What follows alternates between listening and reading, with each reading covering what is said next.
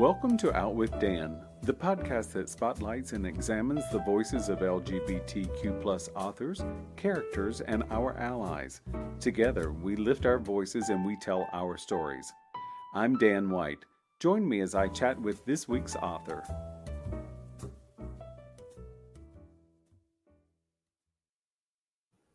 Hello, and welcome back with Out with Dan. I am so excited to be chatting with M.B. Gail today about their book, Queer Leaders. I will tell you that when I saw the title of this book, I was just giggling with excitement because I just thought it was something unique, and I loved the play on words. Were you a cheerleader in the past? No.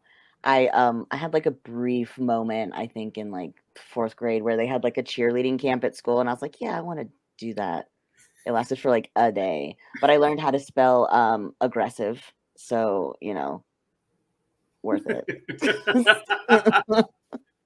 I will say that I had a few friends in high school and even in college that were cheerleaders, and it's a competitive world. Yeah. It's wild. It was so funny. Like, yeah, in high school, it was like the dance team and the cheer squad, they were like super rivals, and they were always like kind of fighting with each other. It was great. It's so funny because oftentimes I think, at least for me, more men or boys I consider to be bullies, growing up.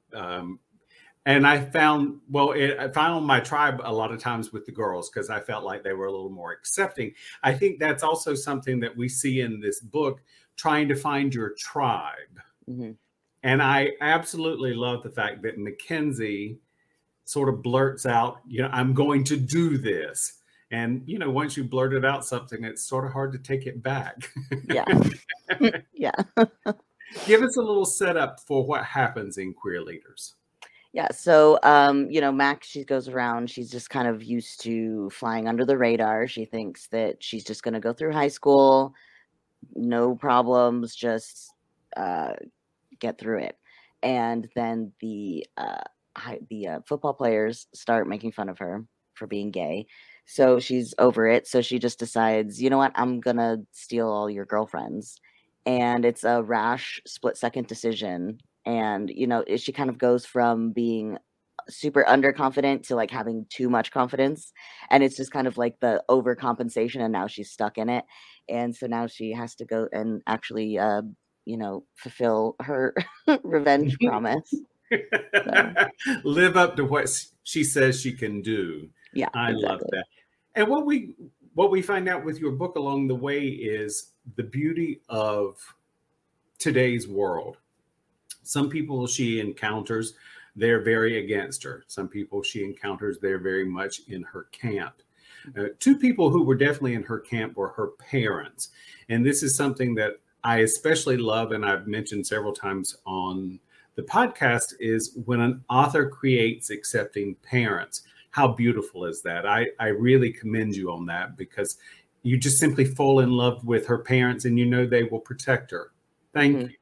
Yeah. Well, you're welcome. It's like, it's something that is important to me because especially with queer kids, it's like I find that thankfully these days there's so much more acceptance of queer kids within their families. But also, there's so much against us as a queer community from the outside. It's like, we all kind of are aware of that narrative of the unaccepting parent, and because a lot of us had to go through it.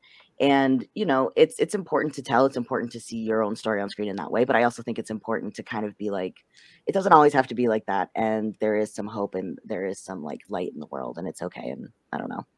It's important to me to show at least a little bit of that sometimes. So.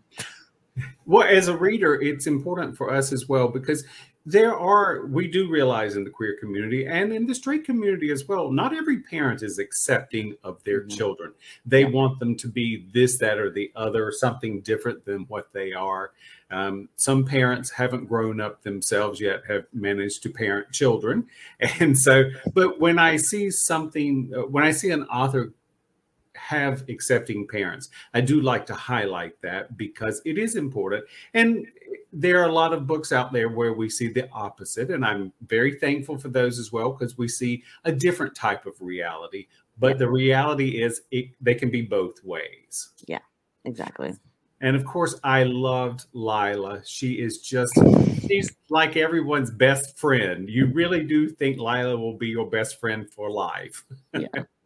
I love her so much. It was like when I was writing it, it's funny because like, I love Mac. Mac's my favorite. She's my main character, but I was like, oh, Lila really she really jumped out so much in writing it. I just love her so much. She became her own like thing. A couple people been like, you should do a sequel with just Lila, or not just Lila, but like focusing on her. And I'm like, listen, I'm not against it. Neither am I against reading that either. Good to know. Good to know. Oh, and of course, Veronica, Veronica was her own little character in her own little world. But, of course, the name evokes for me Riverdale and Archie's comics always. And of course, I always thought Veronica was the most beautiful. So I love the fact that Veronica was that way in your book as well. So, and then, of course, Chad is the quintessential jock. Yeah.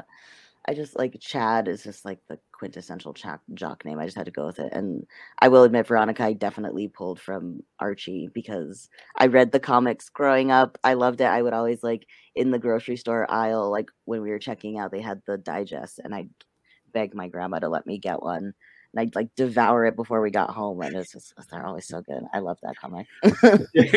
I loved it growing up as well. I mean, it is a testament to how long it's been around, because it was definitely around in the 60s and 70s for sure. And it's wonderful that it has evolved into what it is today. And I think that again mirrors what we see in fiction often, is that we can take a narrative that's been around a long time and put it in today's world.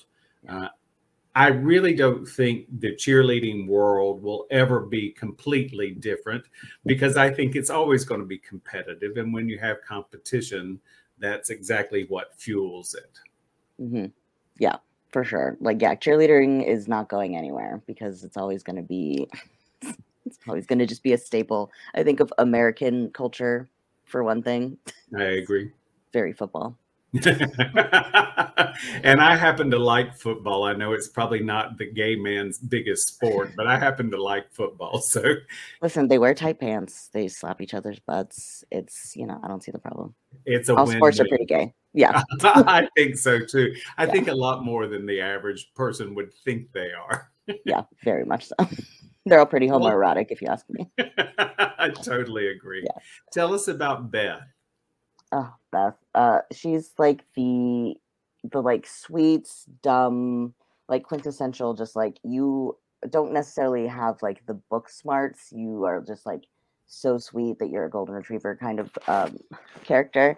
And I just love that kind of character, right?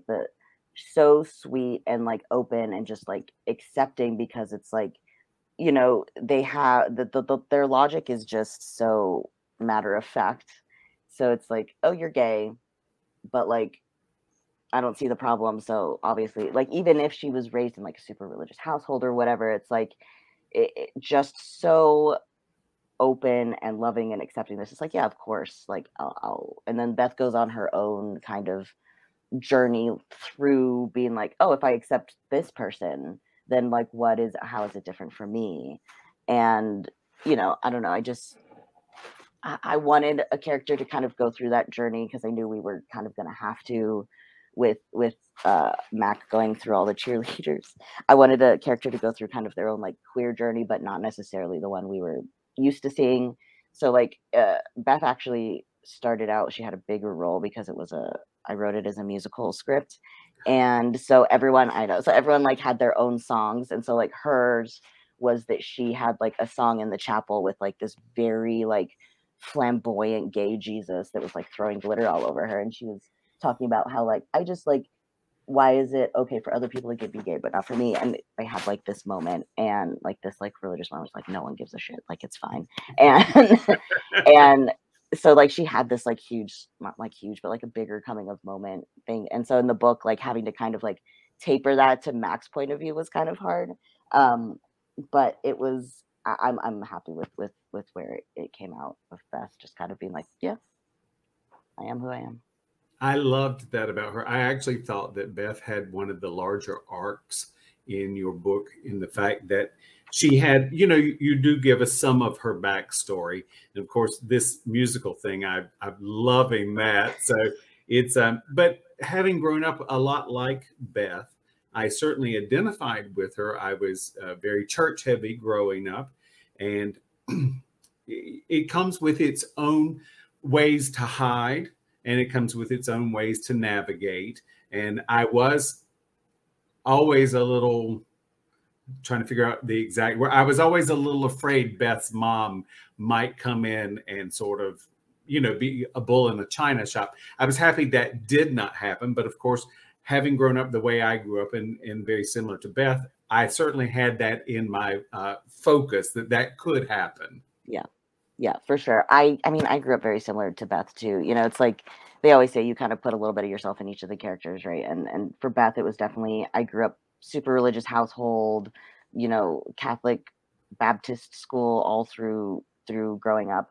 And yeah, it was like that very, I've seen myself and like other peers go through that, working through religion and like the years of like the religious teaching and trauma and like all of that to come out on the other side. And a lot of people, a lot of what I noticed that we get in media is a lot of the like full rejection of religion, which is, I mean, honestly, that's where I've gone, like, and that's where a lot of people go, understandably. Yes.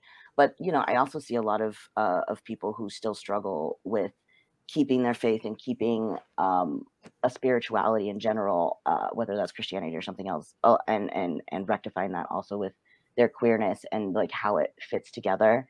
And so I just kind of wanted like a little bit of that with Beth, just a little bit of that whole like, I can still be spiritual. I can still hold on this thing that's important to me, and still also accept myself at the same time. Like everyone kind of, I think, goes through different journeys with that when they grow up religious. So I think that's just one of the stages that people go through, and I wanted to show that. I like that. So I told you before we started the recording that I picked up your book at the Frugal Frigate in Redlands, and I love that bookstore because it's so encompassing of different genres and ideas and sexuality, and it's wonderful, and it's important because we do see that so much more now than we used to. Do you find it, do you do a lot of, I don't know how to say this, pushing to get in certain bookstores, or is Bella working really well with you on getting you into different places? How does that work as a new author? Honestly, I'm still figuring it out. So I have reached out to a couple of bookstores that I know in the area, like romance bookstores that carry like queer stuff specifically, to stock my book. Bella, for the most part, is the one who kind of like sends out I think they like send out like a catalog and people like pick what they want. But mostly like I'm super awkward, and I'm also like really bad at promoting myself. So like the idea of calling a bunch of bookstores being like, hey, you should stock this book also sounds like terrible to me. So I feel like I should do that. And that is probably something that first-time authors are encouraged to do. But like I said, I'm terrible at promoting myself. And also like, I was so ready to do it. Queer Leaders came out literally the day that Los Angeles went into lockdown. So it came out like the 13th, they told us, everyone go home. We don't know when we're coming back. And then the next day, Queer Leaders came out. So I'm just like, everyone buy my book. Yes. Like, so it's like, it's been a weird journey for sure. But yeah, I should do that. But I have not. So thank you for Oh, and just so you know, it's all about celebration and certainly not putting too much pressure. I do think, because I speak to different authors, some who've been published for a long time, some who are starting out, and I think even those who've been in the business a while struggle with the exact same things. So you have, after Queer Leaders, you have Internet Famous. Mm-hmm. And want to give us a little synopsis of that? Yeah. So Internet Famous is about it's about a character who she tries out for Grease, for the part of Danny in order to impress her ex, who's part of the AV team. And the teacher doesn't want to give it to her because she's a girl. So she goes and she has a rant on TikTok, as the kids do these days. So I hear. And so she goes and has a rant on TikTok. She accidentally goes viral. So she accidentally gets internet famous. So the school's like pressured to give her the role. So now she has all this pressure of she has to be the best female Danny ever. But all she wanted to do was get her ex-girlfriend back.